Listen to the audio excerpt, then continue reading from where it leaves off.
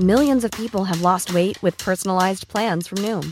Like Evan, who can't stand salads and still lost 50 pounds. Salads generally for most people are the easy button, right? For me, that wasn't an option. I never really was a salad guy. That's just not who I am. But Noom worked for me. Get your personalized plan today at Noom.com. Real Noom user compensated to provide their story. In 4 weeks, the typical Noom user can expect to lose 1 to 2 pounds per week. Individual results may vary.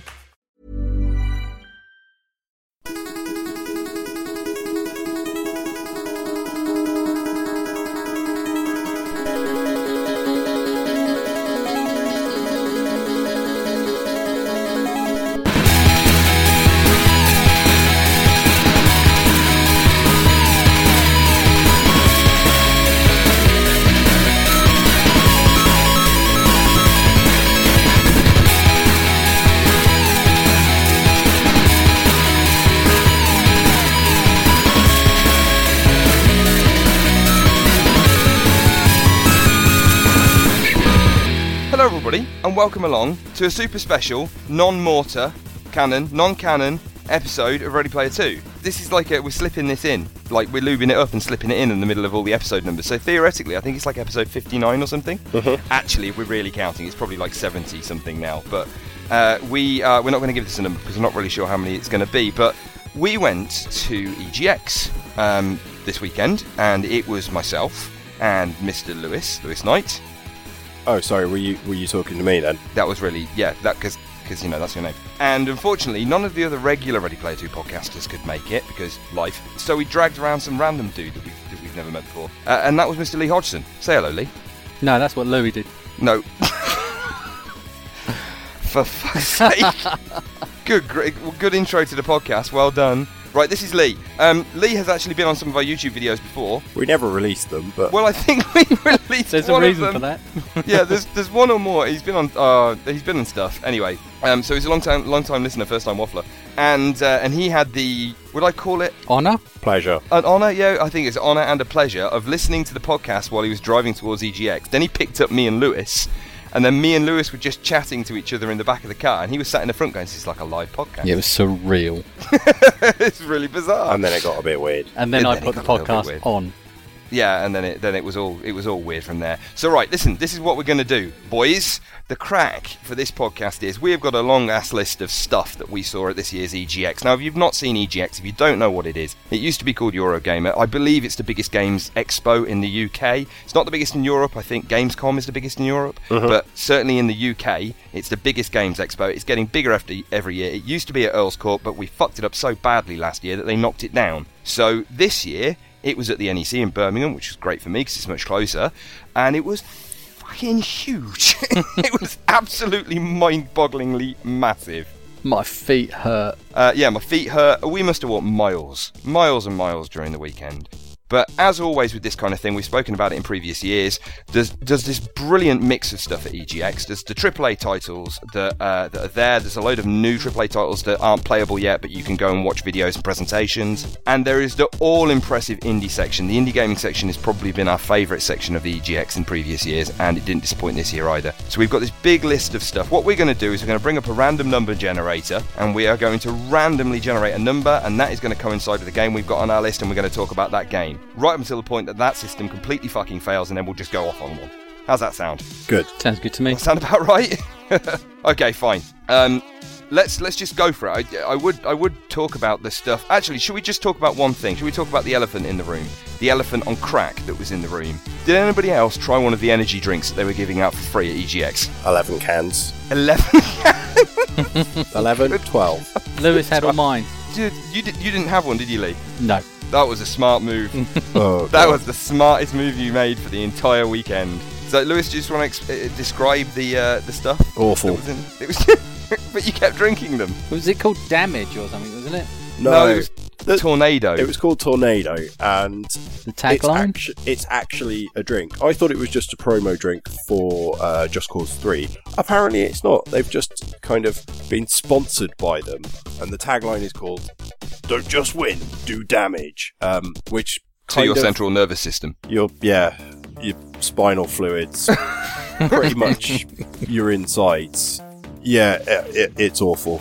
It's awful stuff. I only had 2 cans of it, and I can attest to that. If you like energy drinks, fuck it, you might love them. Is this you might product absolutely placement? love them.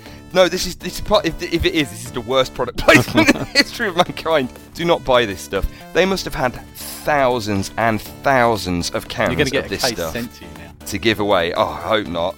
It's combustible as well, so you've got to be really careful when you're transporting it.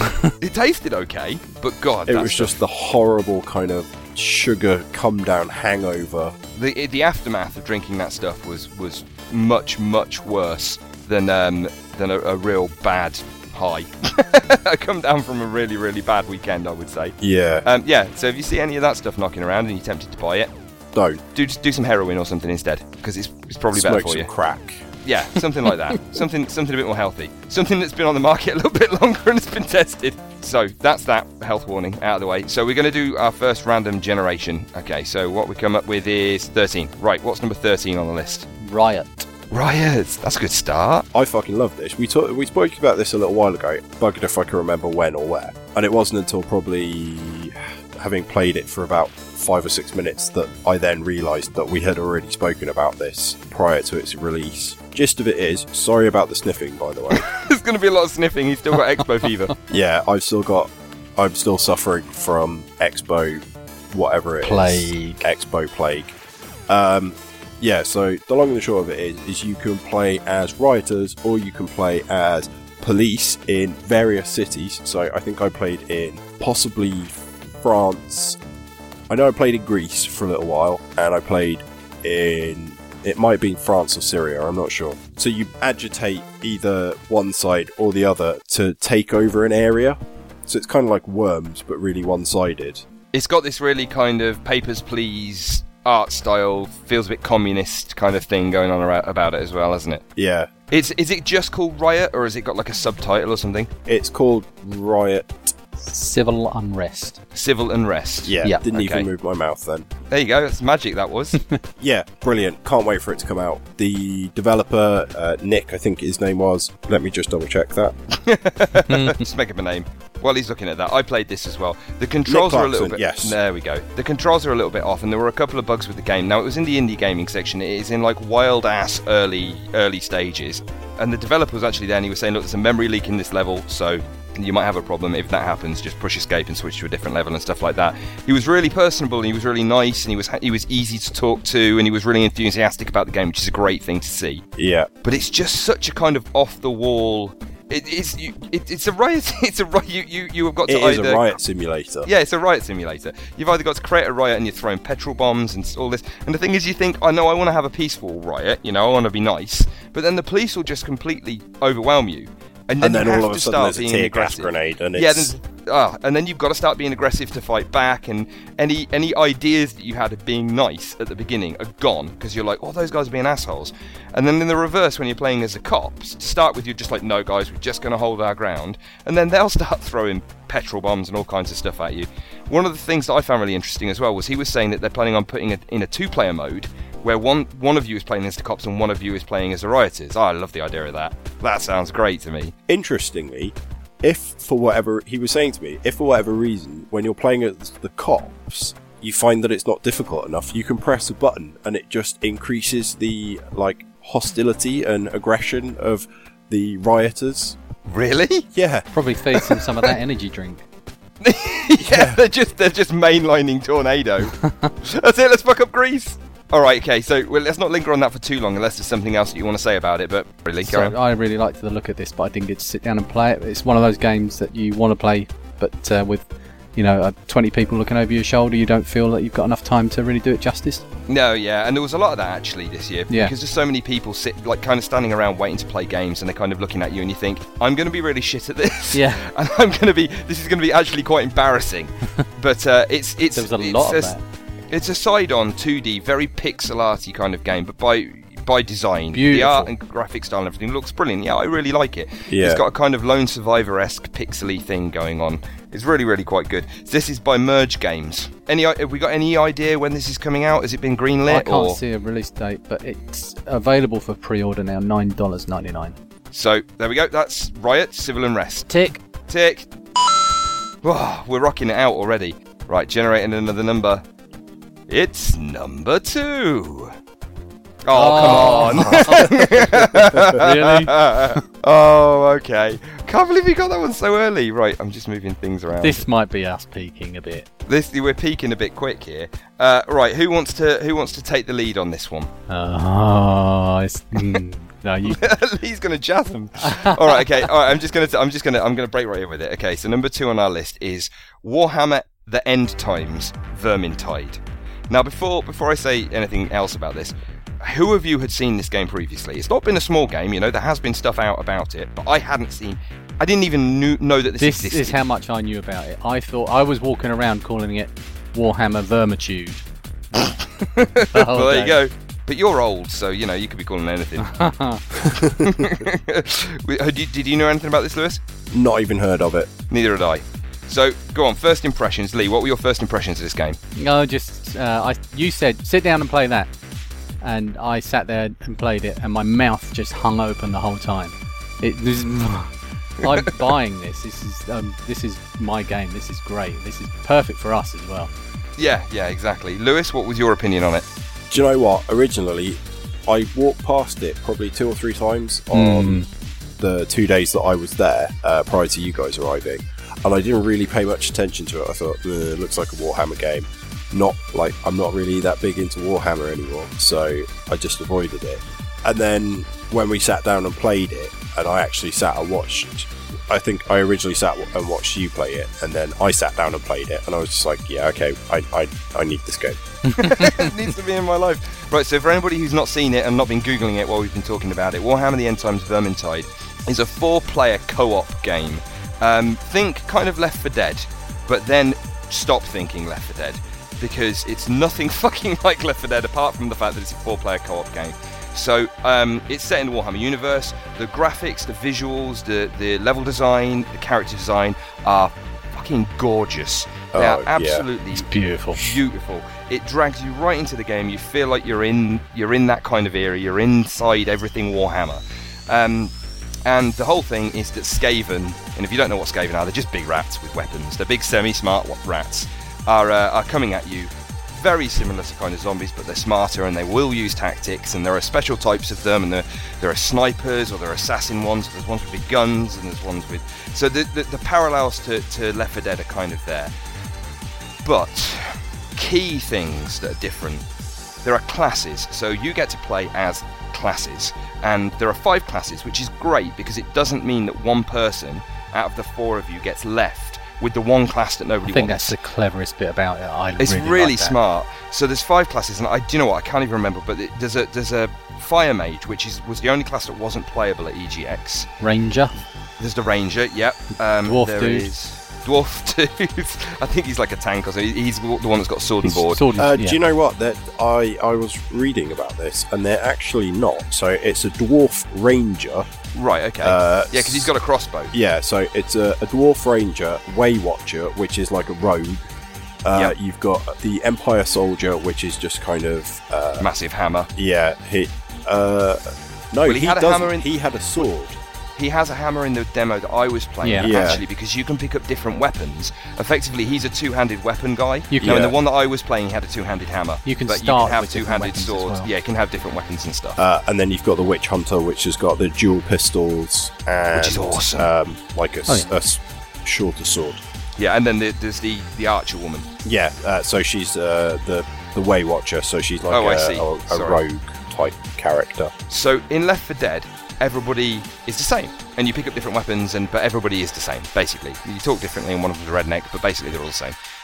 In this, very, very different, and everybody has got a role to play. The dwarf can basically stick himself as a bottleneck point and use his shield to bash the oncoming hordes back, while you've got somebody shooting at them from above. You've got the guy with the big hammer or the two-handed weapon sweeping above the top of the dwarf's head to keep them back so that the other people can...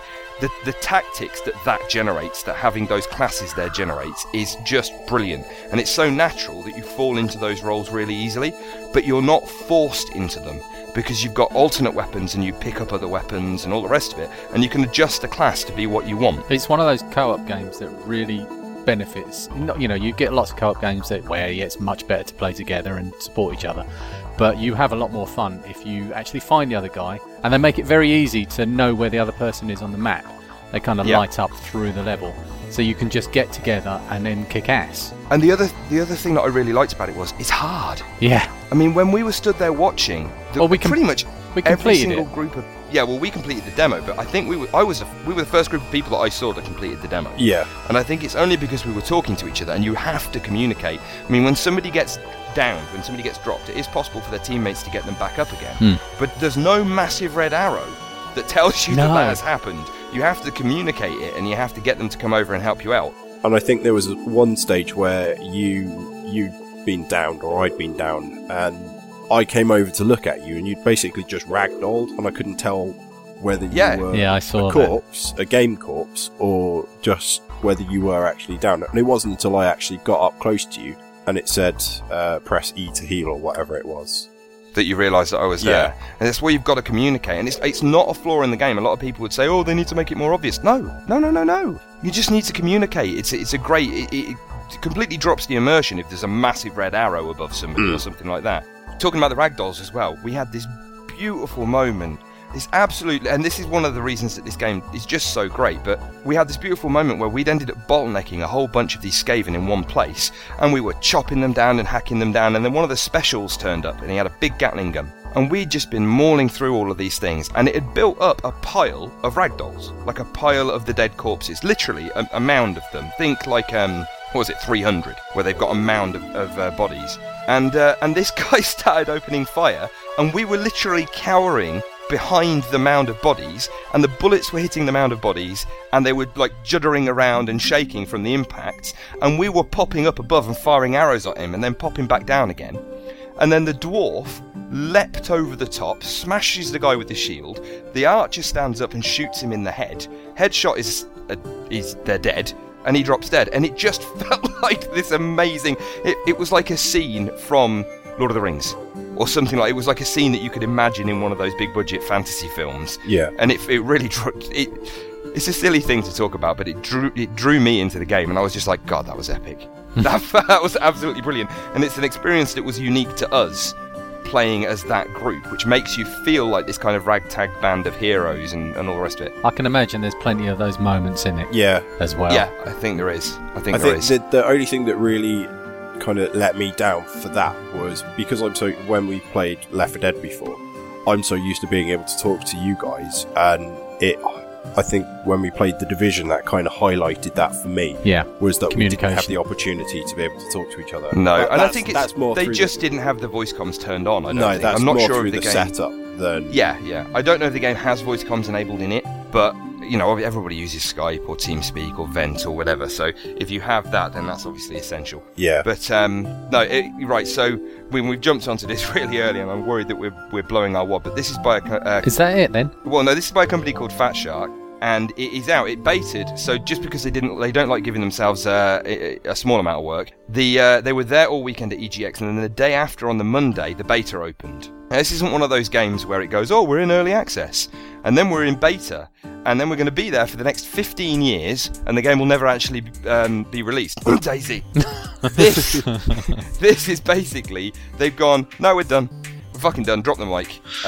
They're opening the beta to basically load balance and load test the game, and they're going right. October the 22nd or 23rd? 23rd, I think. Loads of people are YouTubing this. Yeah, I thought it was 22nd, but you carry on. Around then, anyway. Basically, October 22nd or 23rd, the game is out, and they were really definitive about this. There's no wishy-washiness. There's no waiting for early access or anything like that. It's an indie title, but only in name because they're independently publishing it. They've got a big... I think he said... Was it Robert we were speaking to at the time? And he said they've got a team of 40 people working on this. It's a big game. It's a really, really big game. And this, in my opinion, and I'm pretty sure that you guys agree, has won the Ready Player 2 Game of the Show. Yep. Yeah, definitely. Absolutely incredible. If you haven't seen this yet, even if you're not into Warhammer, and I'm not massively into Warhammer, I used to be when I was younger, but I'm really not anymore. This is just a solid game. It's just a great 4-player co-op, brilliant game. If you like Left 4 Dead and if you like those kind of games, you will more than likely love this. So it's definitely worth giving it a look. there we go. Do you guys want to speak any more about Warhammer Vermintide? No, because we could talk about it all night. Yeah. We could really talk about it all night. In fact, if we keep talking about it, I'm just going to stop podcasting and go and play it instead. Right, okay. So that's game of the show. We've hit that really early on, but it's definitely worth talking about. There's other stuff, though. Oh, it's coming. Right, random number generator. B9. B9. It's not 9. B9. It's not 9. It's not 9. We can't stack them all really quick next to each other. So number 10 we've got now. Oh God. Oh, good luck explaining this. I'm just going to sit back. Carry on. Does somebody else want to explain what this is? No, Yeah, I'll let okay. you do it. Oh, go on. Go on. This is Space Ragers by... I'm not sure what the company is, but the Twitter handle is Alex versus Coding. So, if you thought that Wii U and most Nintendo consoles have the most obscure peripherals, you need to play You're wrong. fucking Space Ragers. This is a game where it's like, oh god, I don't even know how to explain it. It's kind of Punch and Judy on a bad acid trip. Yeah, basically, it's Punch and Judy boxing. I think you nailed it. Yeah. That's effectively what it is. I mean, I think that's if they were going to put a blurb on the back of a box, which I don't think this game's ever going to have a box, but if they were going to put a blurb on the back of the box, I think Punch and Judy on acid pretty much nails it. Yeah. So you basically play with two characters, and then your characters are actually physical puppets that you have to use to beat up the other puppet. So you've got like a hand with a little sensor on it, and each of there are different contacts points. on Yeah. on your opponent's puppet that you have to make contact with, and each time you do make contact, Metal bells, you aren't they? lose. Yeah. Yeah. Each time you make contact with them, you lose points. Yeah, it was like life a points. fighting game. You had like a health bar, didn't you, on the screen? Yeah. And that was basically all that was on this And screen. the puppets were represented on the screen as well. Yeah, Yeah. but really badly. Really badly, yeah. Yeah, effectively. So did anybody else play this, or was it just me? Just No, you. it was just you. It was just me. So I There don't is even a know. fantastic picture of Rich playing this. Oh, actually. is there? So I sat down in front of this girl to play this game, and I felt a little bit bad because she looked she didn't really know what she was letting herself in for. And this guy just basically goes, right, so you put the puppet on your hand, you hold the stick with the other hand, and you smack the other person's puppet. But be nice. And I'm sat there going, but I want to win. so she's kind of holding her puppet up going, and I'm fucking bobbing and weaving, I'm floating like a bee and stinging like a butterfly. And then she couldn't hit me, and it was fun for the couple of minutes that I was playing it, because it was laugh out loud, what the fuck am I doing? This is batshit crazy fun. But half the sensor points on the puppet didn't work properly. I was really so worried about damaging this thing, because it's just a fabric arm that's attached to the puppet that you're kind of flinging around everywhere. And so I'm really worried about damaging it, so I don't want to be too aggressive with it or anything. I kept walking past it and thinking, is that really a thing? Yeah, apparently it was a thing. Well, this was in the left wing or left field section, Left or whatever field, it was called. And that's where they put all the batshit crazy stuff, which we've got more to talk about later. Yeah, coming right up. But it was weird. You're never going to see it in stores. It's never going to be a thing, to my understanding. It was an amusing thing to watch. I think it's really nice that he's done it. It comes across to me like more of a kind of coding project, or almost a science fair type thing for somebody to show that they've done something new and unique. And there were a couple of other things like that they weren't traditional games. They weren't something that you could download off Steam and play. You needed these weird peripherals and stuff like that. But it's worth mentioning because it was funny. It was fun. It was amusing. It was something different to do. It's one of those things where peripherals are breaking out in the gaming industry now, because we've got VR and we've got these VR, controllers and all these other peripherals that are coming out that are brand new. Did he say VR? No, we're not going to segue into that Sorry. yet. But we've got all of this stuff that's coming out that's brand new. It's nice to see the people trying with different things. This is never going to be a thing, but it was fun and it was amusing. Because of that, it's worth mentioning. Every time I walked past and saw somebody playing this, which was quite often, they had a mixture of glee and embarrassment on their faces. Yeah, the people that were but playing it. those are the best games. Yeah. If you can mix emotions in that way, then you're doing It's all right. something you won't forget. I think he was quite happy with the reaction. He knew what he had, and he knew it's never going to be an iPad classic or anything like that. But I think he was quite pleased with the reaction that he got. All right, great. So that was I've totally forgotten the name. Space Ragers. Okay, we're not going to talk about that anymore because it was really weird. Let's randomly generate another number. Do it. What have we got? 10. I love a bit of a rant. Oh, I was the only one that played this, wasn't I? You were, but we watched. Possibly of the entire weekend. I watched. Oh, really? You actually walk away? Bless this girl. She was actually so nice as well, but there was just nothing I could say. So we went to the Team 17 section. This was in the indie section. I guess Team 17 are still indie, but they took up basically half of the indie section with everything that they had there. So this is The Escapists, The Walking Dead. Now, I only very briefly touched on the original Escapists game. It's not really my cup of tea, but this had Walking Dead slapped all over it, and I was just like, I quite like the idea of that. Now, the girl that was running the stand spoke to me, and she was just like, so this is taken from the original, was it 99 Walking Dead comics? Yeah. And it's based on the comics, it's not based on the TV series, so you start off right at the beginning of the comics and you play your way through. And I was thinking, okay, I can get on board with this. It's got a kind of top-down 2D pixelated art style to it, which I'm also absolutely fine with in an indie game. So I sat down and I started playing. I mean, I'm not entirely sure if they've played this. I'm not really sure if they just kind of slapped it together and fuck it, that'll do. It plays like a bag of sick. It really does. It's so disjointed and stop-start. And one of the worst parts of it is the control. What? No, the control system was awesome. It was terrible. No, it was awesome because the look on your face. It was like, what? I need another button?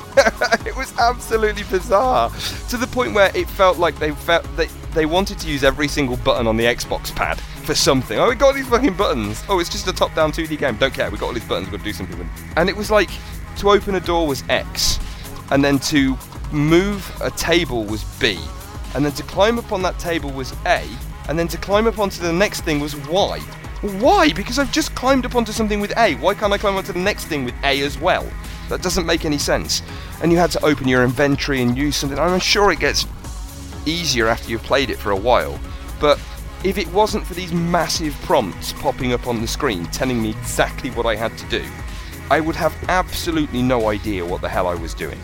I mean, even, probably 5 or 10 minutes into this play session, I was trying to do things that in my head I've already done. Like, I've already climbed up on a desk, it's A. I know what A does. Okay, so now I've got to jump into a hole. Well, that's effectively standing in front of something and interacting with it, so that's A. No, that's X. Why? Why is it X? I don't understand. It was just...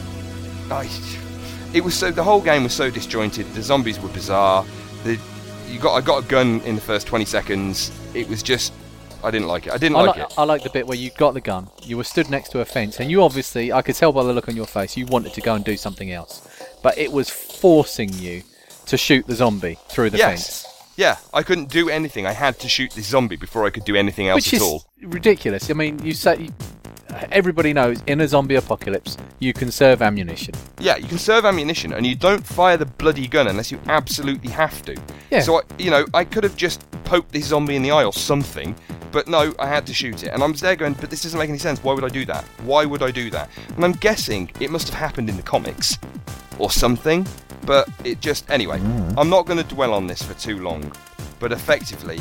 I stood up at the end of this game, and this girl who had been really nice right at the beginning and quite enthusiastic went, "So, what did you think?" And I just went, "It's not for me." It's not for me. There's nothing else I could say. I wasn't being mean or anything. It's just not everybody can like every game. Approached this game, saw the posters, saw Walking Dead, we saw the art style and thought, "Oh, this looks good." And then disheartened as we walked away. Yeah, I think that was the main thing. It was just disappointment. It was. We're not angry. Just disappointed. Yeah, exactly. Now, I thought to myself, well, maybe they've got time to sort out the control system and some of the other flaws in the gameplay before they release. Release today. Also, the controls are taken straight out of... Because I don't know if you were listening to her. What she was explaining is The Division... not The Division. Listen. The Walking Dead was originally... It was just going to be some DLC for the original game, The Escapists. Yes, yeah. Which is a game about escaping prison. However, they made so much DLC that they decided to release it as a standalone game. Yep. A la Undead Nightmare for Red Dead Redemption. Yep. So the control scheme lifted straight from the original game. Straight from The Escapists. That sounds like something that's grown rather than developed. Yeah, unfortunately. Well, then, see, I wouldn't get on with the Escapists either. But it's worth pointing out that the control scheme was just one of these ludicrous things that I just couldn't get on with. But it wasn't just that. It was everything else about the game, and as Lee said, being forced to shoot the zombie with the gun, which is something that just didn't make any sense to me. I didn't want to do it. I had like wire cutters. I could have just, I don't know, snipped it. It's an immersion breaker, wasn't it? It was just daft. It was just, I don't know. I didn't get it. I didn't like it. The art style shifted from really blocky, pixelated stuff to actually fine, pixelated stuff, which is really odd. Anyway. Doesn't really fucking matter the reasons I didn't like it. I just didn't like it. So there. I guess if you liked, I guess if you liked the Escapists, then you might like this. But then you're weird. It's 24. We can be really brief on this, but I really quite like this. It's a nice little thing. I just deleted it from the thing by accident. There we go. It's back. This is Line Wobbler. Did we all play this? Or was it just me? I didn't play it at EGX. I have played it previously, where I think I was explaining to you where it was looped back on itself. Yes, yeah. I walked past it and twanged it. And twanged it? Yeah. That could be a number of people at the show as well, though, couldn't it? This is weird. Basically, it was a strip of LEDs. It had no screen, it had no monitor, it had no console or anything like that. This was a strip, like a fabric strip, that had LEDs going along its length of different colour. And effectively what you had to do was navigate this single line strip with your little LED, or your white coloured LED, and you had to drive it up the strip and around the bend, and little red LEDs would attack you, and every time they got near you, you had to wobble. Now the stick thing that you had was effectively, you know those door stop things? Yeah, exactly, that you can flick and they go right, those things. That's effectively what the control stick was. No, it's not effectively. That's actually what it was. So then every time one of these things got near you, you had to flick it, and it went and you kind of did a little attack thing, and it killed them, and then you could carry on going.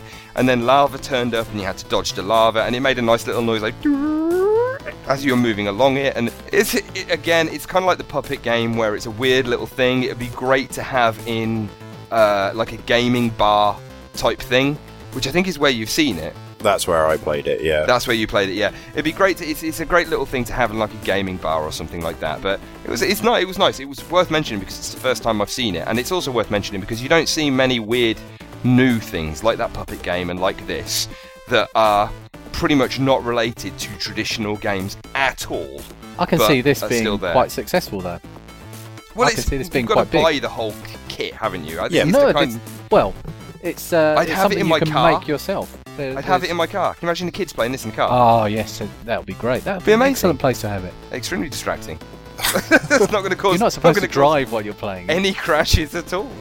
But no, it was really nice. It was, I don't know, there's not much more I can say about it. That is effectively the entire game. Have a look on YouTube. I bet you there's a load of videos about this thing there. But it's a charming little thing. It is really nice. And I'm looking at pictures of it, and they've got some set up in a garden for a nighttime barbecue. This would be a great party game. Yeah, it's that kind of thing. It's the kind of thing that you could go on eBay or whatever, and you buy, like people buy Cards Against Humanity, or they buy Exploding Kittens, stuff like that. It's that kind of thing that you have for a party. People come round and they can wobble your stick, and everybody has a great time. I've had a few parties like that.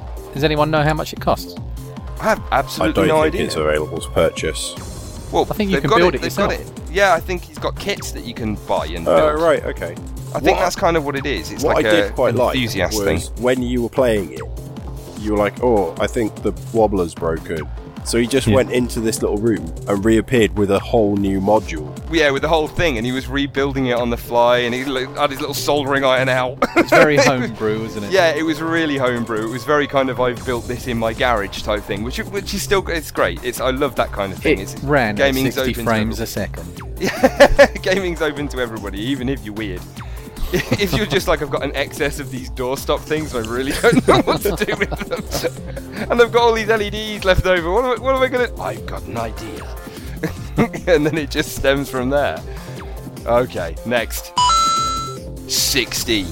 Oh. I don't think we need to spend too long on this. I'm not going to spend too long on this, really. This is a game called Masquerader. Is that right? Masquerader Songs and Shadows. After I Witching Hour Studios. After we went to EGX, I decided to have a quick look on a couple of other gaming websites that write about stuff that was EGX, and so there was EGX articles about this game. Now, I can only imagine that those people that wrote those articles didn't play it, or didn't really look at it. You know when people have written articles based on press releases, and you can tell that they've never actually done anything with the game? I was so off put, I've got to admit, to start with. I started trying to talk to one of the developers that was there. Now, apparently, one of them that was there was really, really nice. I got the bad one, I think, and effectively, she was talking to me, and she said the bizarrest thing. She was saying, "Oh yeah, we've got all these like really big name voice actors in it," and she said, I can't remember the woman's name, but she said this. Felicia Day. Felicia Day. She said, "Oh yeah, Felicia Day." So I said, "Oh, Felicia Day's in it," and she said, "Not yet, but we're talking about it." And it's just like, okay, well that's a weird thing to say. And then I sat down to play the game, and it's got all these cutscenes and fucking waffle, and she goes, "Oh, make sure you," because I was wanting to talk to you guys about it while I was playing it, and she forced me to put the headphones on, by saying, "No, you need to make sure you listen to it because we spent an awful lot of money on the voice actors." And I was just like, I really don't give a shit. Right. Sorry. I'm sorry. I know I said let's not talk about this too long and let's be nice about it. And generally, if we don't like something, we don't like to talk about it. Yeah. But this woman really pissed me off. I'm glad to know it wasn't just me. Whilst Rich was playing it, she said to me, "Oh, what publication are you from?" And I pointed at my t-shirt. I was wearing a Ready Player 2 t-shirt. And I said, "Oh, I'm from Ready Player 2. I pulled out a business card. She looked at it and went, "Oh, a podcaster."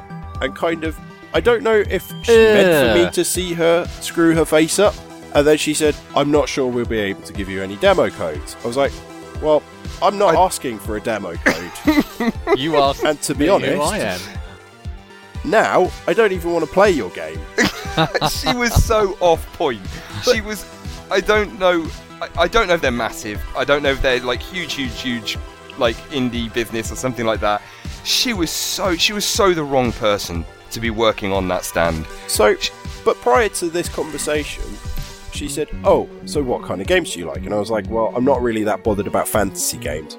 Then she started going off on one, and then she said, "Well, what kind of games do you like?" Like, well... Justify yourself, Lewis! Yeah, so she was kind of asking me, she was trying to force me to justify why I didn't want to play a game. Like, well... She was about to call security and get you escorted off the premises. Well, yeah, exactly. And I was like, because I don't really want to play your game. I don't like this style of gameplay. And I don't like dragons and that kind of shit. She pulled my earphone off my head at one point, which is another thing. You know, there are these little breaches of etiquette. So I'm sat there playing it, and she yanks the earphone off my ear at one point and goes, "Remember, you can pause." And like, because obviously I've been struggling, right? Now, for starters, remember you can pause? What do you mean, remember? I never knew I could pause. It never told me I could pause. There is no controls anywhere. It threw me in to this bullshit, long-winded dialogue for these dull characters that I couldn't give a slightest crap about. Now, I've got to be honest, when I finally got into the combat, it was alright. From a Baldur's Gate kind of pause, give your orders, play kind of point of view, actually, I quite enjoyed it. But all the waffle and the characters droning and all of this forced stuff, and I've got to be honest, I was just so put off by her and her attitude to the entire thing, I just wasn't interested. I really wasn't bothered. For a balanced opinion, I played this too, and I didn't get the Harridan that you got. I think it was the first thing I played at EGX this year, and I got a really nice guy who did his best to explain to my poor deaf ears, because it's really loud in there, the controls, and sat me down, put some headphones on me, and sent me on my way. Now, he did say to me, "Don't forget," and this was before I started playing, "don't forget you can pause," but I didn't hear that. I heard press space to skip. Right. And happily, that worked, because all of the dialogue scenes, if you hit space, you can skip. So I didn't listen to any of their amazing voiceovers, but I did suffer through quite a boring game in which I didn't pause at all and did quite well. It was just, yeah. Now, it's worth mentioning at this point, we did play a few of the games. There are games that aren't on this list that we played that were, for whatever reason, unfinished, unpolished. Or shit. Or crap. Now, ordinarily, specifically for the indie game, we don't do this for the AAA section, but specifically for the indie games, we're not in the business of just shit-mouthing people. If I played a couple of games there that I just wasn't that keen on, it's my personal opinion, I will just keep my mouth shut. And we've done this in EGX's past, where there's a bunch of games that we have played but we haven't spoken about because they weren't our thing, and we don't just want to put people down. This is worth mentioning simply because when you get somebody who is that poor at running a stand at EGX and really, really puts people off, it's worth mentioning. It really is worth mentioning. I'm going to counterbalance the negativity by saying that I did, when I got into it and the combat and everything, I didn't dislike it in any particularly horrid way. I did. But everything else about the game, I didn't like.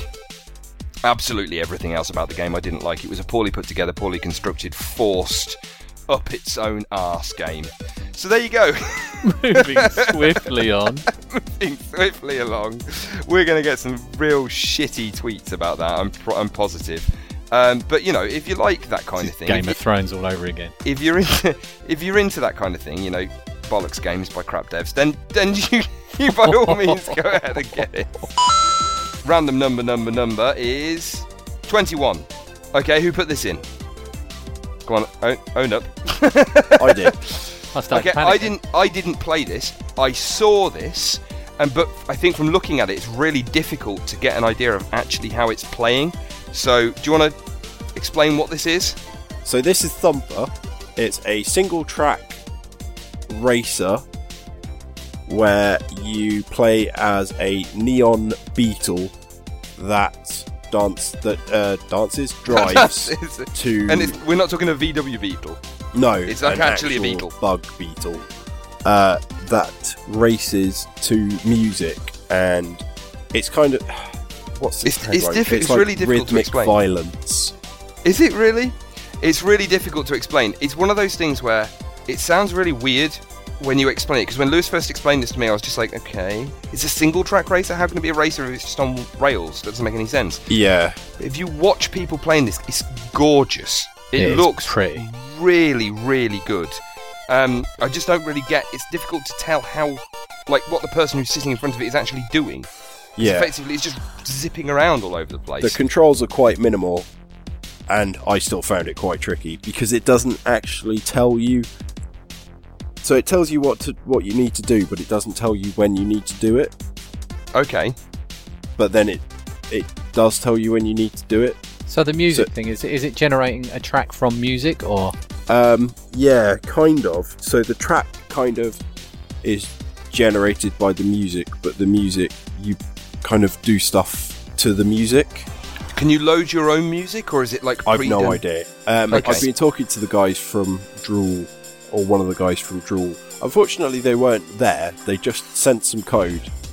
Oh, I remember this. Chucked it onto a PC, and then so there you go. I remember this because you saw it, really liked the look of it, and so you couldn't find any of the dudes at the stand, so you emailed them, didn't you? Yeah. While you were at AGX, they were like, "No, we're still in America."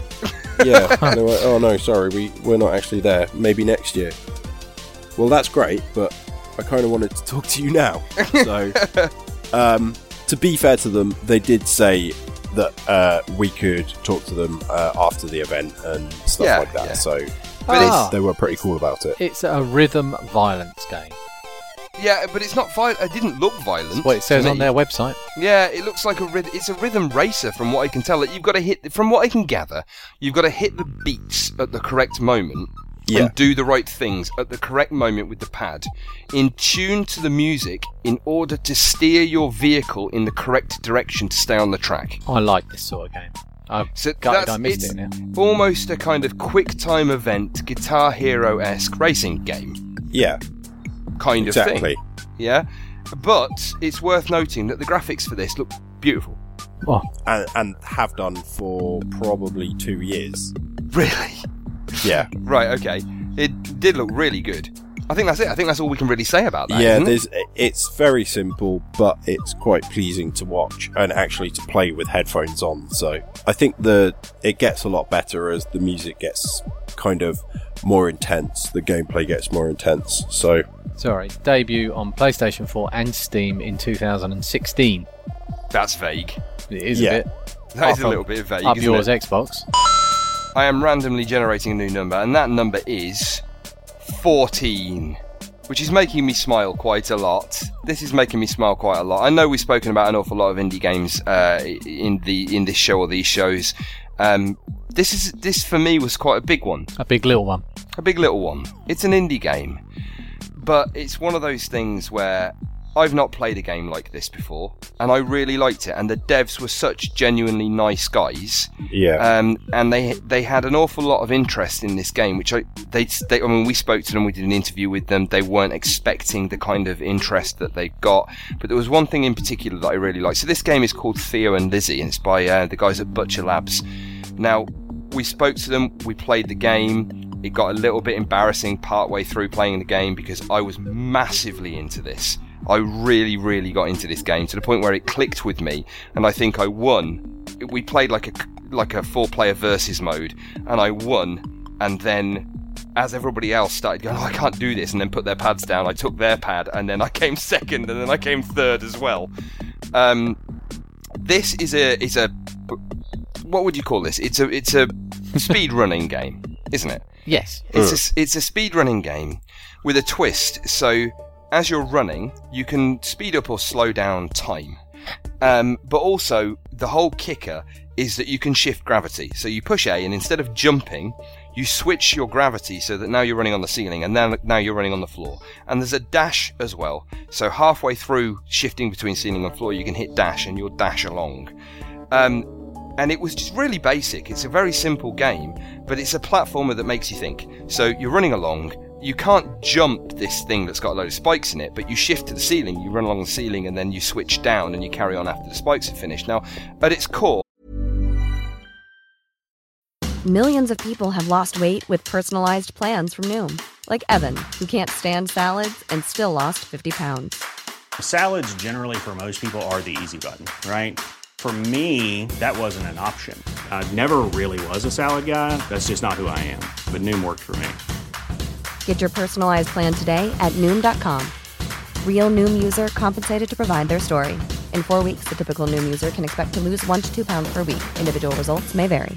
Hiring for your small business? If you're not looking for professionals on LinkedIn, you're looking in the wrong place. That's like looking for your car keys in a fish tank.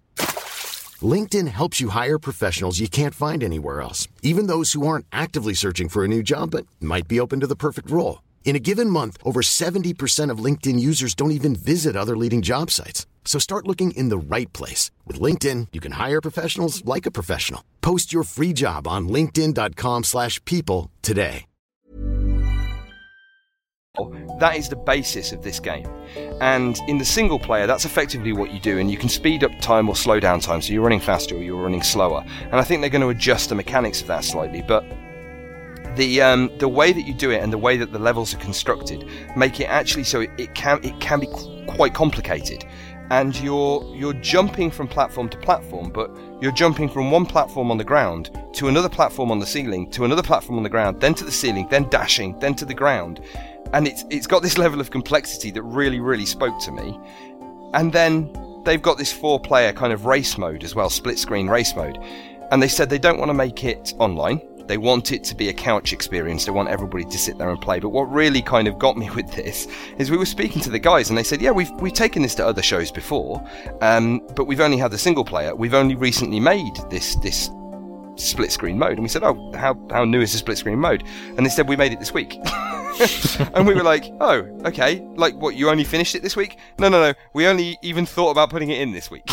So on Monday, one of the guys went, oh, wouldn't it be nice if we had a split screen mode for EGX? And then they literally made it that week before they turned up at EGX. It was still very great. It was really nice and it played really, really well. And the funny thing about it was that you played it on the Saturday, for example, and you'd have a play around and things would be, you might find a glitch or a bug here or there, and then you went back on the Sunday and that glitch or bug was gone.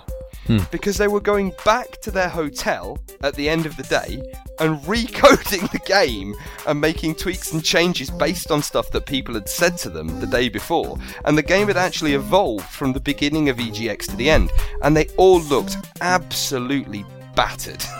They really all had looked, smiles on their faces. they had massive really smiles on their friendly face, but guys. they looked like they'd really been through the mill with this.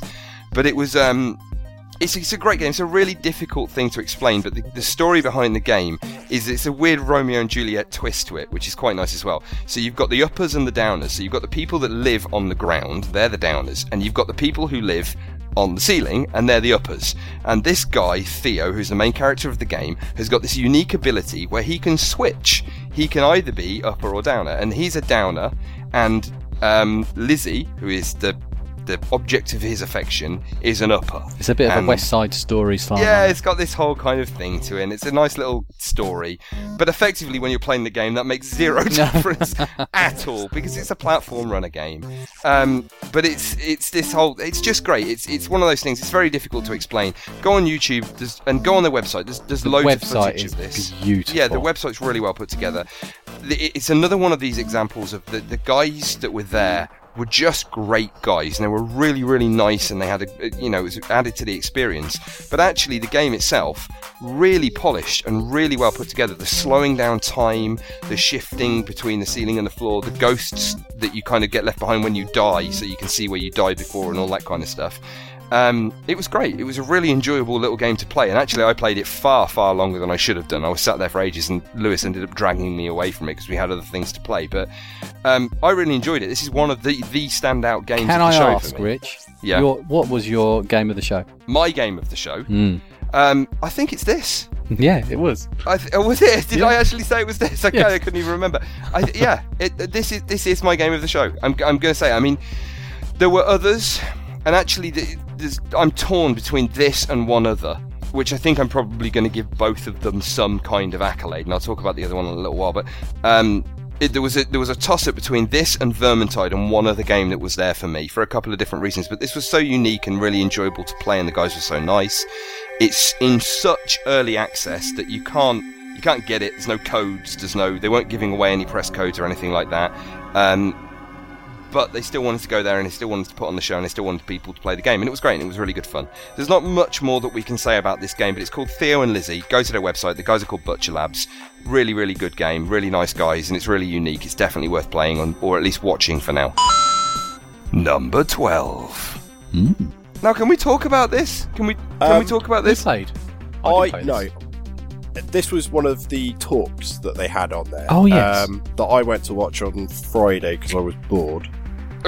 Okay, so this is Hitman. This is the new Hitman game that is just called Hitman. Yes, just called Hitman. Yep. Looks very nice from the gameplay footage that I watched. There are different bits that you can do in it. So you can sabotage stuff to kill people by accident later on. Blah, blah, blah, blah, loads of different weapons. Now, the key thing that struck me was one of the levels they were talking about being in Paris at a fashion show. However, this isn't the Paris, and they didn't recreate the level one for one. This is an imagined version of Paris.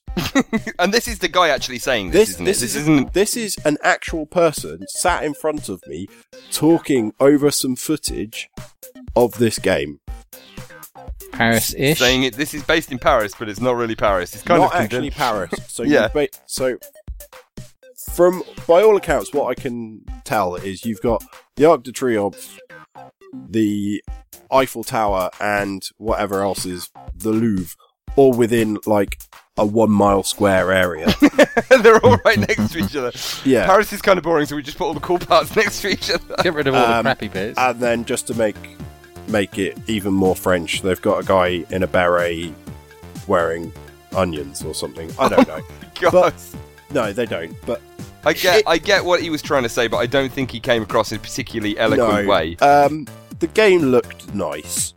It looked quite polished. The game was. They kept saying the game was alive. So the NPCs, they've got built in this new kind of feature, which is crowd mode. So you can have up to, I think they said it's like 300 or maybe 30. Oh no, crowd physics. So you can have up to 300 different characters all doing something different. Right, okay. So the levels feel more alive. They kept saying that the game was alive. That's obviously the buzzword of the week. Yeah, that was in bunny ears. And it looked really nice. Was it gameplay footage, or was it like trailer footage? Or? It was gameplay footage, but it wasn't someone actually playing it live there. It was just recorded gameplay footage. Okay, so I've got a couple of important questions, because people may or may not know this about me, but I absolutely love the Hitman franchise. Mm-hmm. Love is strong, or loved is probably better.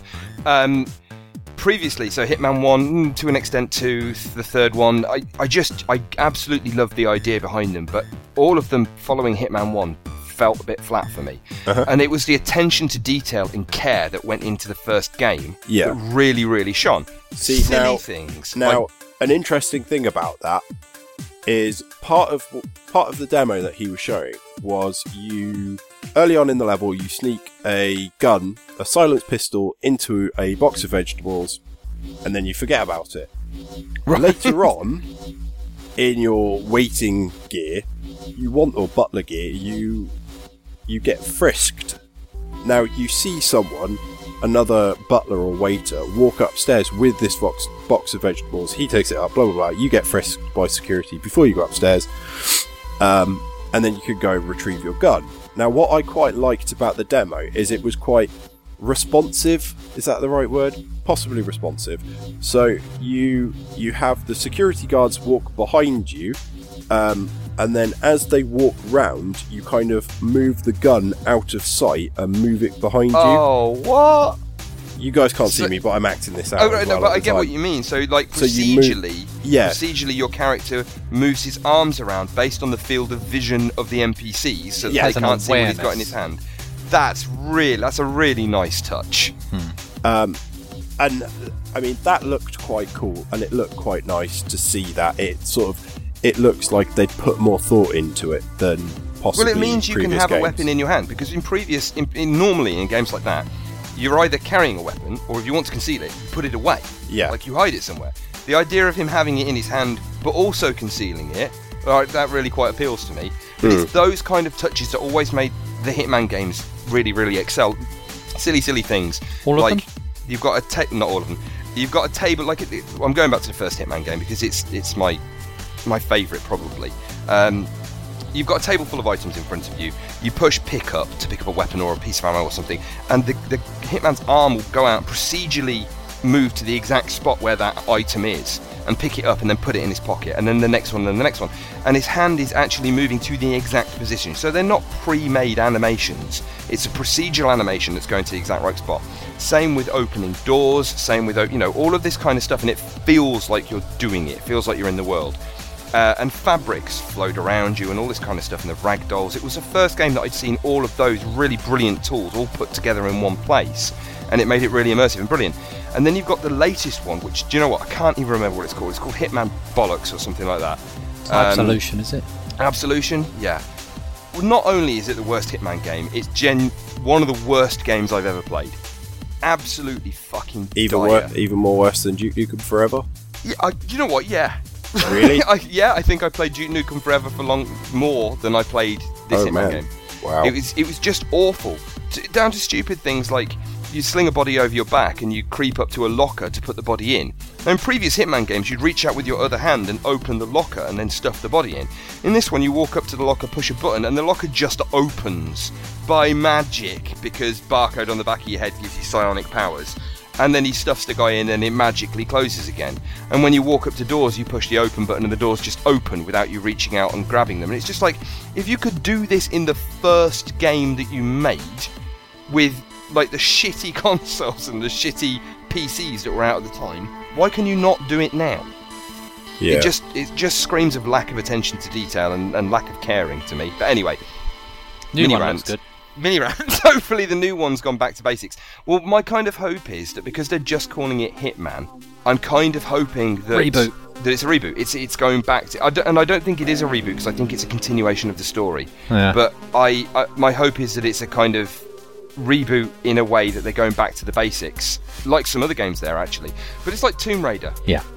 So Tomb Raider was just called Tomb Raider. Granted, it was a reboot as well, but it was going back to basics, reinventing the game and making it something really, really good. Anyway, next March. Apparently. Next March. Yeah, a lot of they it, considering it wasn't playable, next March is a big ask, I think. Well, I think that's probably that's after putting the date back as well. Yeah, that's probably going to slip, isn't it?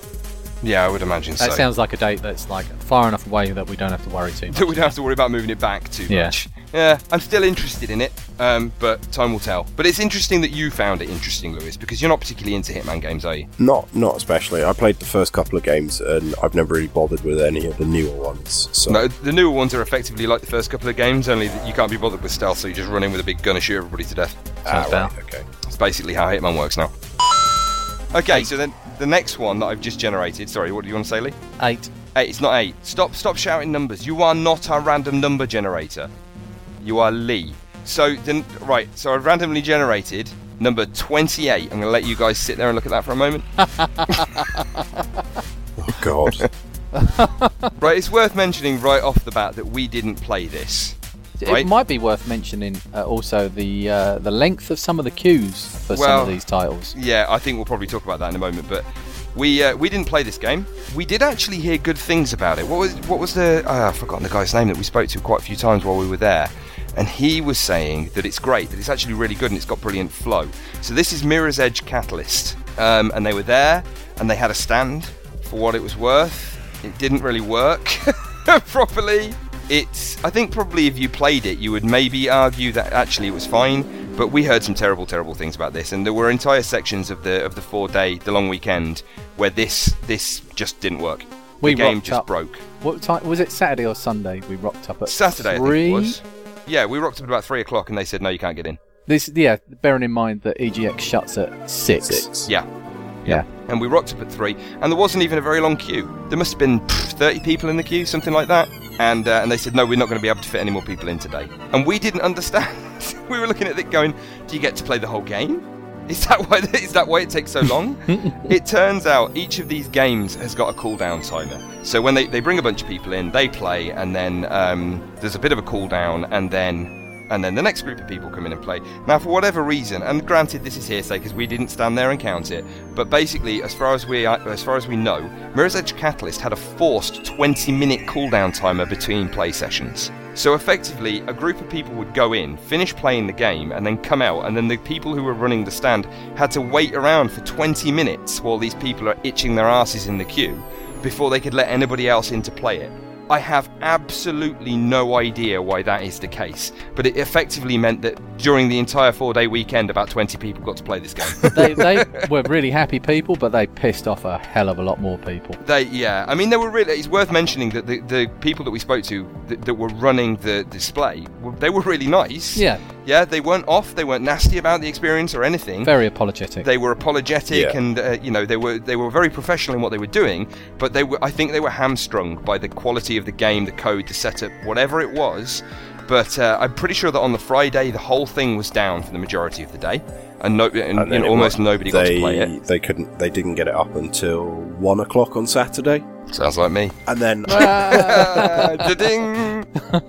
Yeah, it was a bit of a mess. Yeah, pretty much. There's not much else that we can be said about it. We can't really say about it. I mean, we spoke to one guy there who had played it. He said if you like Mirror's Edge, it's definitely worth playing because they fixed an awful lot of the problems that you had with the original Mirror's Edge game.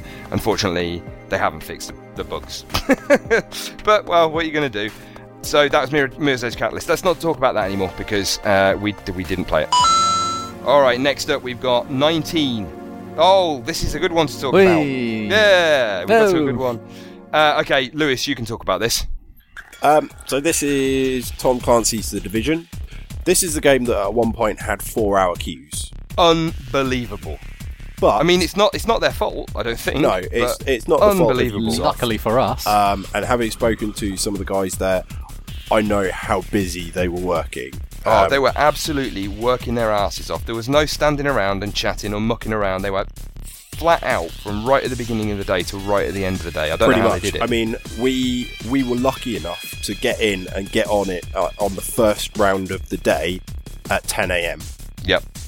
And by the time we'd sat down and got back up, having played our 10-minute round? Yep. There was already an hour queue. Yep. I think they said at the point that we walked out, it was about an hour to an hour and a half queue already. Yeah. And we'd only been in there 10 minutes.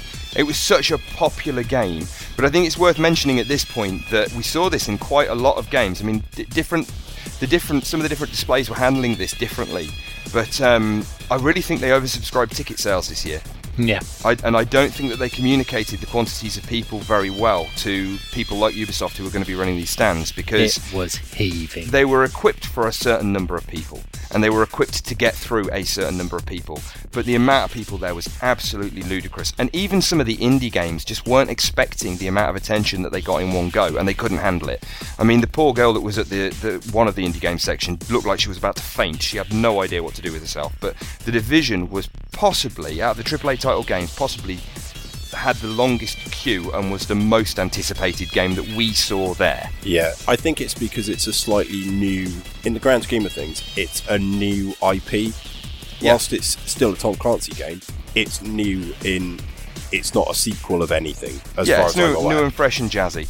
Now, I think we've got split opinions on this game, haven't we? Yeah. So, for those people that haven't seen what this game is, because I really hadn't seen very much about it before, it's a weird kind of pseudo co-op / online versus game that tries to mix a Left 4 Dead style, no, not really Left 4 Dead style, but a kind of co-op shooter element, team shooter element, tactical team shooter element, yes, with a tactical PvP element. But it's not strictly PvP, because you don't have to fight with the other teams. Now, granted, this is in the game mode that we were playing, and there are other game modes, and I don't know much about the other game modes.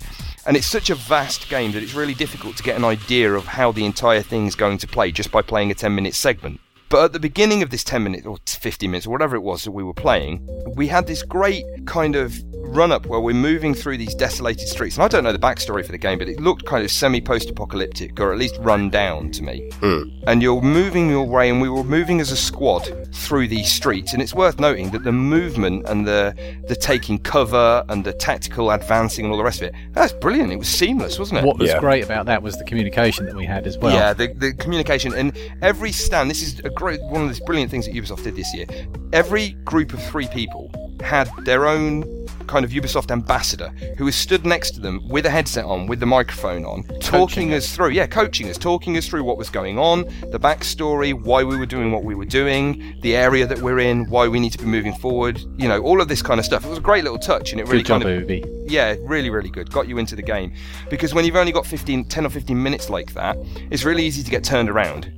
And there was a goal to doing what you needed to do, and they really wanted to make sure people got there. Yeah, that being said, the bit that we really liked was that first section where we were, going through the streets and taking down the NPCs, and then we got to the middle. See, that was a bit weird, and I think we had different opinions of this particular part of the game. Well, see, right, so to start with, and to see, we didn't even really know this until the guy told us. So we're moving our way through the streets, and we're all feeling quite good. We all liked that bit of the game, didn't we? Yeah. And we're all died. We're tactically moving around, and we're taking out these guys, and it was really quite good. It felt like a really solid, well-polished game. And then we're coming up on this kind of more open area with what looks like a helipad in the centre of it.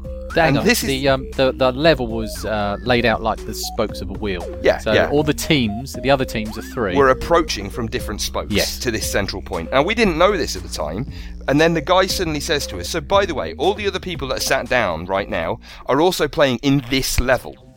So all the other, 6 or something teams are all in this level. And you're all about to meet each other. Now, you're all technically on the same side because you're all these rebels or whatever, and there will be waves of bad guys that turn up, and this is an extraction point. So effectively, you've got to pick up gear, you've got to pick up equipment, get as much of this loot as you can, and then get extracted. Now, these other teams, they don't have to shoot you, but they can. Oh, and they did. Fucking God. It was it was like playing on Xbox Live all over again. It was on the couple of occasions that we desperately tried not to shoot these guys. We were trying to be really, really nice, and then suddenly you turn around, and one of the guys that we'd been kind of working with and helping him fight these other people, he'd just go on board now, turn around, shoot one of us in the head with a shotgun. You know that was Chris and Lauren, don't you? Yeah. Oh, was it really? Yeah, it was. Well, that Chris kind and of Lauren makes from sense. Big Red Barrel. Oh, really? Okay. Well, that kind of makes sense. Afterwards and said, "Oh, I shot you in the head with a big shotgun." But I don't know. Even in that PvP bit, it still played really well. I can't fault the play. I can't fault the game, the graphics, the movement, the tactical. It's got this brilliant blend of turn-based strategy, kind of tactically placing your people around, and third-person shooting. So it's managed to kind of blend somewhere in the middle there, which I find really good. But I really wasn't taken by the experience shift. I really liked the NPC part, but then when it shifted into the PvP bit, I didn't enjoy it. Yeah, the problem we had was that the guy that was coaching us said, right, when he turns red, he's gone rogue, you can shoot him. Yeah. So we look across, there's a guy, red bar above his head. Okay, let's start shooting him. I've gone rogue, what's going on? And he says, no, that's, you've gone rogue because you shot him. Oh, yeah, I know, but he's gone red. No, that's his health bar. Yeah, so we saw a guy and we thought he was red because he'd gone rogue, but actually his health was low, so he had a red health bar. And we were like, fuck you, dude. And he was just like, no. It was fun. It was a fun game to play. I've got to commend Ubisoft for the show that they put on and the job that they did. I'm not entirely convinced that was the right section of game to show people. I do think it's going to be a good game from what we saw. From what we saw and for the play, as long as that's not the entire game, if there is a campaign mode where you're effectively doing that bit at the beginning with 3 of you or however many of you, I would absolutely love it. Co-op mode would be excellent. Yeah, I would absolutely love it. March 8th, 2016. Is it really? Still seems like quite a long time considering it looked basically finished. Yeah. Again, talking to one of the guys from Ubisoft, they just plucked a section of gameplay. Right, okay. At random. There we go. That'll do. This is the bit that's finished the most. You guys can play that. I mean, it was one of the online game modes, wasn't it? So yeah, it was. It's not really reflective of what the actual finished product is going to be like in terms of the entire gameplay experience, but it's really worth mentioning the mechanics and all the rest of it. I personally loved it. Yeah, I don't like first-person shooters, and I absolutely loved it. And it's probably going to be one of the games that I pick up when it comes out. I did. And the more I think about it, the more I think about the mechanics and the play style and all the rest of it. The way that they've managed to blend different types of games, and Tom Clancy games are always very tactical anyway, aren't they? But it's taken the best elements of, because I've played some god awful Tom Clancy games. Advanced Warfighter was just fucking shocking, but it's taken that and mixed it with other games that play a lot better and managed to hit this sweet spot that I really enjoyed playing. Didn't like the PvP element, but that's a different matter. I'm sure there's going to be tons of different game modes in it that aren't going to necessarily have that, or I'll just get better at it and won't be as pissed off when people kill me. Got Griefer written all over it, isn't it? Yeah, it really has. It was one of those things where people don't have to shoot you, subtext, but they fucking will. But they will. They absolutely will. No, it was good. It's not going to appeal to everybody, but I think they've done a pretty good job because I am generally not interested in Tom Clancy games, and I am interested in this. So I think then that's pretty much done its job, really, hasn't it? Yeah, that's a win for them. I'm randomly randoming. It is... Just Cause 3. Yay! It's number 5. Okay, right. This is special, isn't it? And I say that in a very camp way. This is special, isn't it, Lee?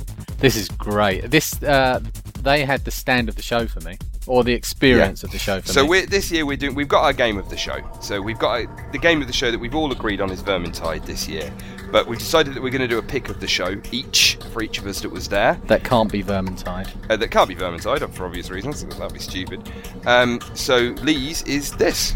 It's great. Which really surprised me, actually, because you didn't seem that interesed in it before we went in. What I said. I wasn't interested before we went in at all. And in fact, when we sat down and took our places in a nice little row, you two started blowing shit up with glee on your faces, and I pressed the wrong button.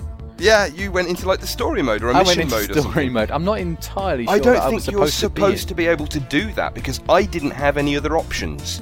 I just had like the demo option to carry on with the game. Yeah, you had resume, and I went back one and pressed start new game, which on the downside meant that I had to sit through some cutscenes, but on the upside means that I sat through shit that you didn't get to see. Yeah, that's very true. The first part of it was a bit tricky, and because I didn't know what the controls were, what the hell I was doing, and I've never played Just Cause games before. Have now bought the other two.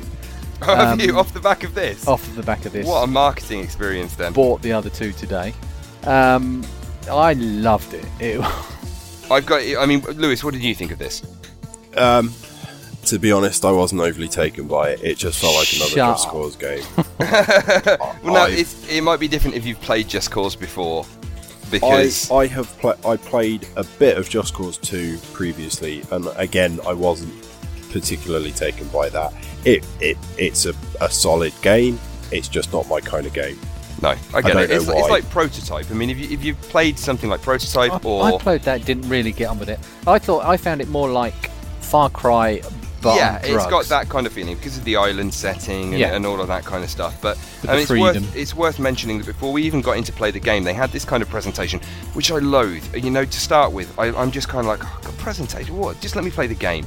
Actually, it was really entertaining. Yeah, it was good, yeah. And the guys that were running the stand were really on form, and they were very energetic, and they were talking to everybody, explaining what the game was, giving you history, showed us a kind of video, and they were talking over the video and stuff like that, and it just added to the experience and made it something more than just sitting down and playing a game and shuffling you off. It didn't feel like you were in a conveyor belt. Am I right in saying that this was the only game that we actually queued for? Kind of.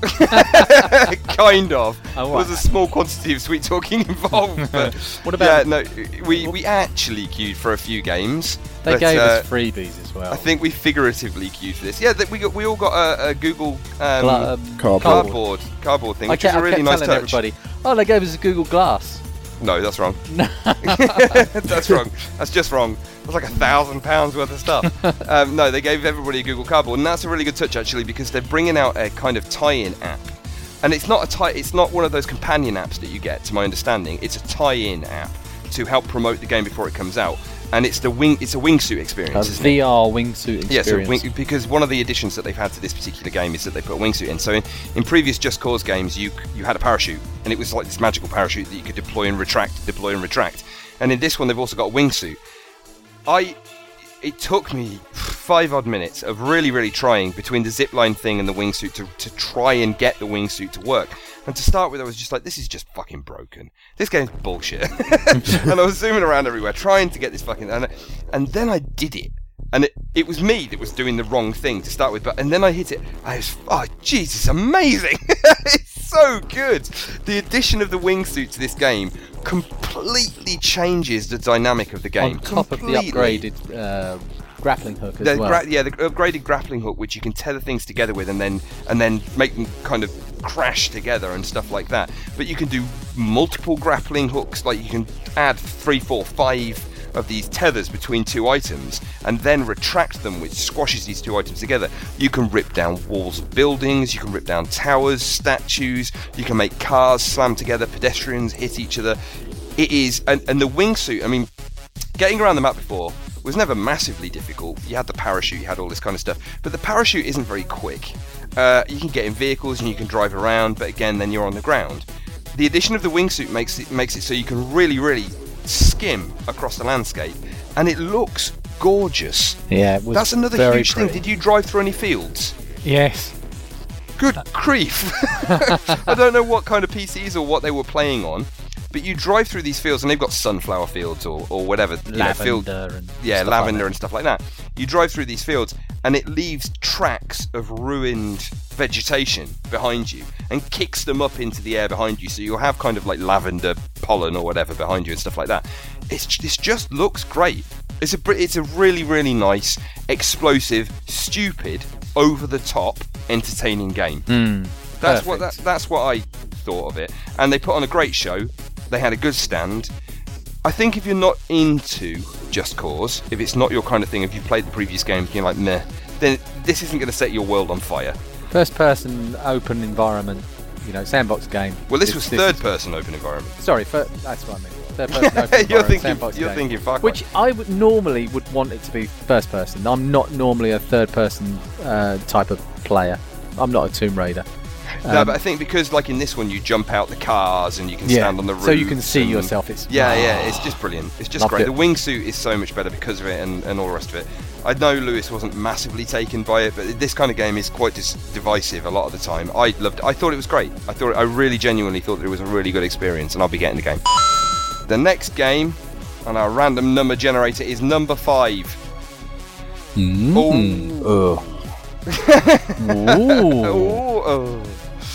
Okay. This game is as broken as I feel at the moment. Or that demo. It's a Louis Lewis simulator. They didn't do themselves very much justice here. And again, this is another one of the examples where the guys running the stand, great guys, nice, they were fine. They didn't have any problems themselves. It's just they weren't really working with the best thing in the world. This is Call of Duty Black Ops 3. And it doesn't really matter what we say about this game. There'll be a bunch of people out there that will just go out and buy it anyway. So I feel absolutely fine about slating the fuck out of it. I hope the game's not going to be like what we played. So start with...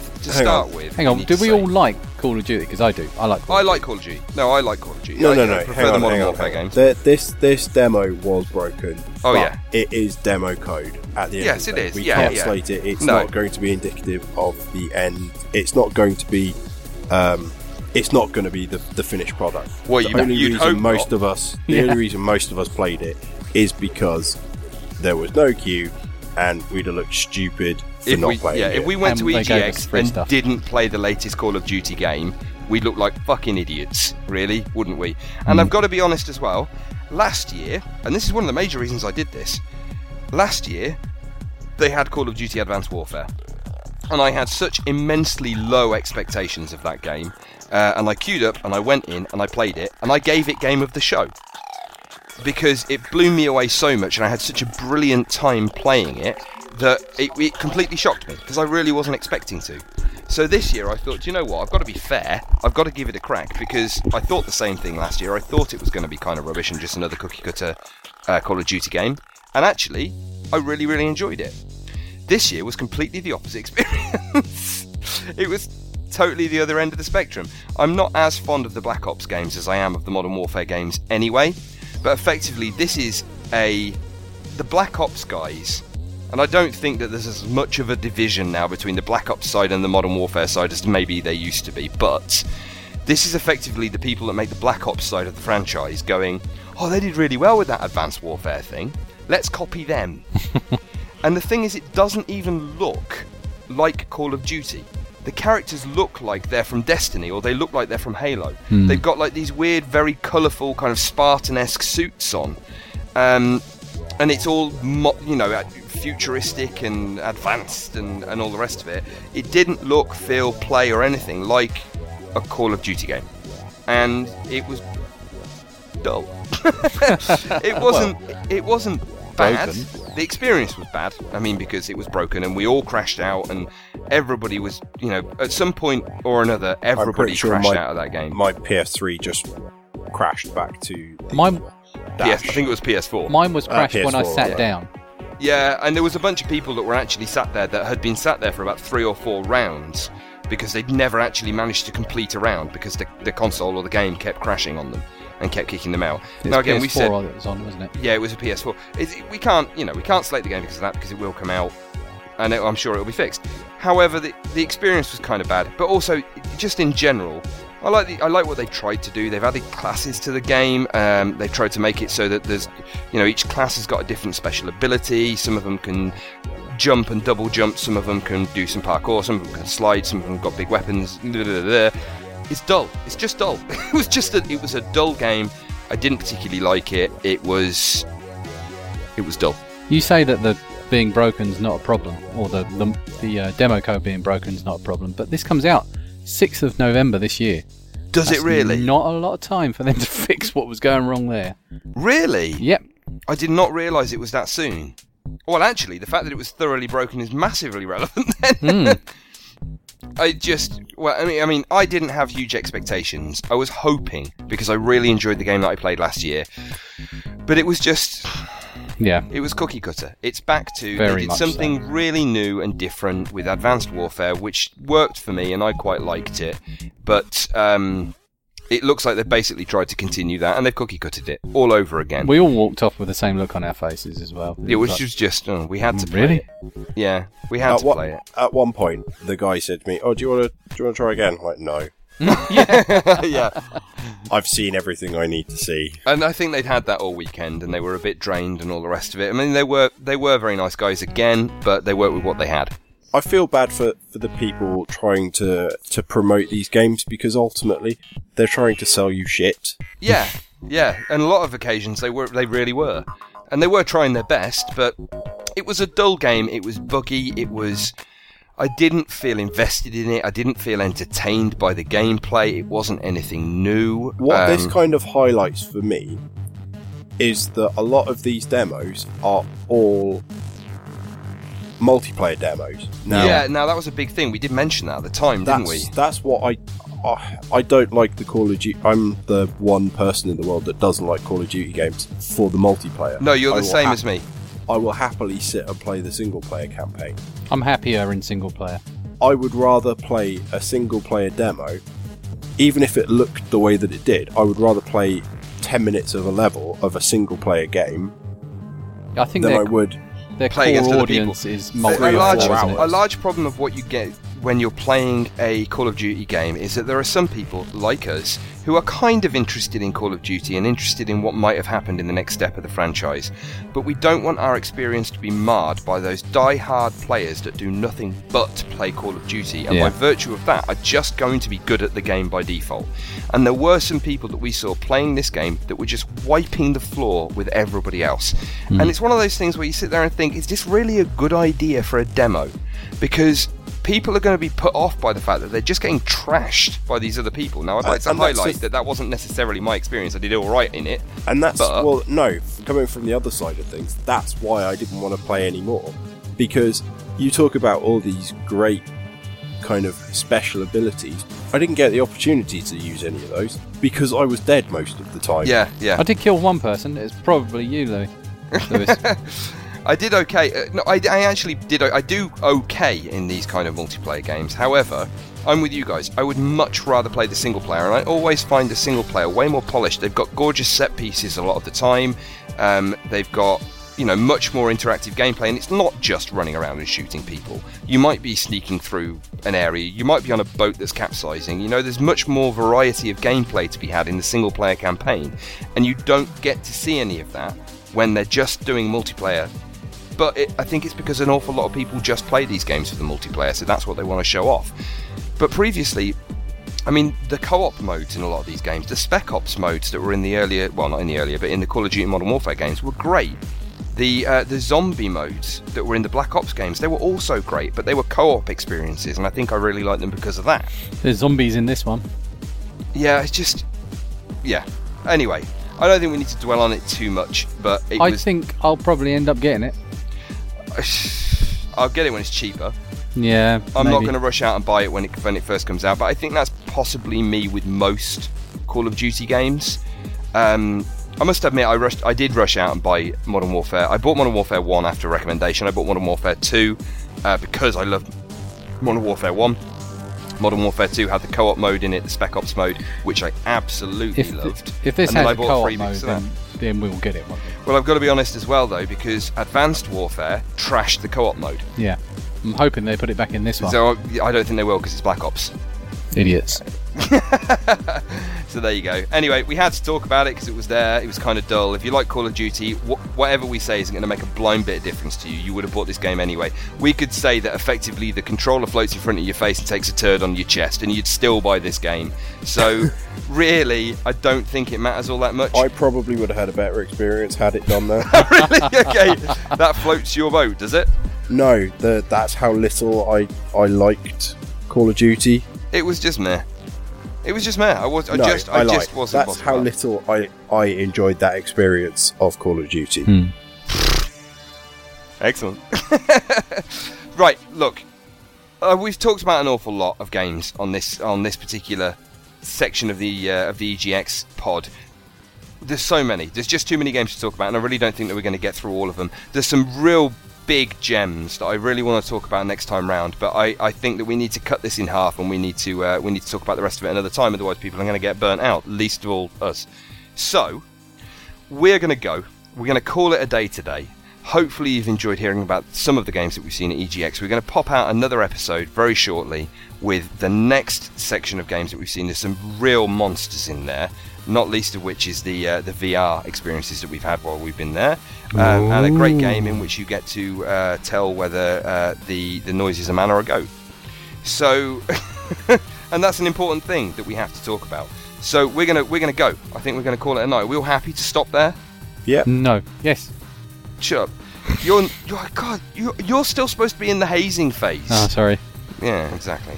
So we're going to stop there. Thank you very much for listening. We're going to come back very shortly with another round of games that we've seen at EGX, some big beasts and some little indie games. So thank you for listening. I have been Rich. You can find me at Zebwen, that's ZEBWEN on Twitter. You can find Lewis at Louis_Kong. You can find Lee at ZZLEEZZ. Zizzy Lee Zizzy. Yes, and collectively you can find us all at ReadyP2 or at ReadyPlayer2, that's two.co.uk. Thank you very much for listening. A huge thank you to the guys at the Palace of Wisdom, Mr. Chris Coleman and Assorted Extras, who are our affiliates and are hosting us on their website, and who we met at EGX this year, and who are very excitable and running around all over the place and doing lots of interviews and seeing lots of people. I'm pretty sure that they came out of the whole experience just as knackered as we did. And we are going to go. Thank you very much for listening. Goodbye. Goodbye. Thanks for having me. Yeah, you're not coming back.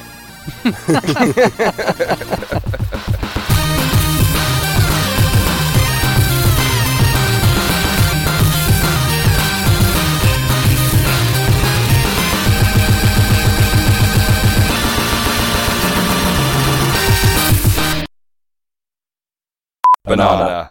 Did you say banana? Yes. It's important that you say banana. That's I the key. actually said kiwi. But I said banana. Critical piece of podcast synchronization, that is. I can't count. Why have you put Psy in for Elite Dangerous? Elite Dangerous. Because they were cocks. Oh, fair enough. Louis, I can't believe how bad you sound. By the way, this is something that I meant to ask all weekend, right? Lewis, are you Lewis or are you Louis? Yeah, I Lewis. wanted to ask that. Yeah, because I've never... Right, all weekend you were calling him Louis. Yeah, but and his I name... never... The problem is people see it on Facebook and Twitter, and they just assume that that's what my name is. Okay, that's fine. But for purposes of the podcast, so it's Lewis. Right It's at the Lewis, beginning of this podcast, I've got to get used to calling you something else. What, his name? Yeah. Well, I've not seen his birth certificate, so... It's literally just one letter different. There's another break. You don't need to keep announcing that there's another break every time. No? Okay. Just leave like Flatline. a couple of seconds and then that's it. Why, is it embarrassing you? Well, no, it doesn't make any difference to me, but... Makes me a little uncomfortable. Silence! Oh, Tilt Brush. No, if it's going to be anything, it's certainly not going to be fucking Tilt Brush. Oh, I know it is. Wait. No, it's not the underwater one either. Anyway, That'll choose do. eight. I'm going to choose... It's random. It's random. I'm randomly generating. Dude, you can just say it and So- say shut it. up. I might just delete man or goat. Yeah, no, don't talk talk about about it. it. Don't talk about it. It's secret. Right, okay. We need an editor, quick. Moving on. Lee, what's this reminder for? What, the Lewis? Yeah. To call you Lewis? Oh, right, okay, fine. Rather than Louis. Alright, cool. But Nice just is being dev team. nice. Yeah, nice people. Yeah, But they are. the most lurgy. Yeah, but I'm not just going to give them most lurgy of the show. That's like, here's the runner-up prize. We need to stop being so nice about everyone. What is this? What even is this? Do you not remember On the this? way back to the car. Sonic versus the bus? Oh, no, we're not talking about that.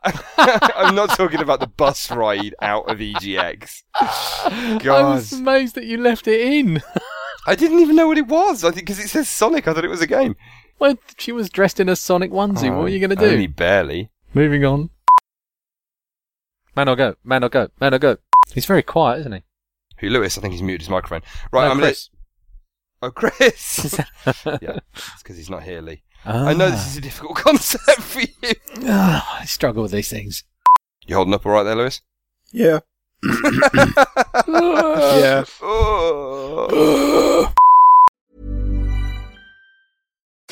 I'm Daniel, founder of Pretty Litter. Cats and cat owners deserve better than any old-fashioned litter. That's why I teamed up with scientists and veterinarians to create Pretty Litter. Its innovative crystal formula has superior odor control and weighs up to 80% less than clay litter. Pretty Litter even monitors health by changing colors to help detect early signs of potential illness. It's the world's smartest kitty litter. Go to prettylitter.com and use code ACAST for 20% off your first order and a free cat toy. Terms and conditions apply. See site for details.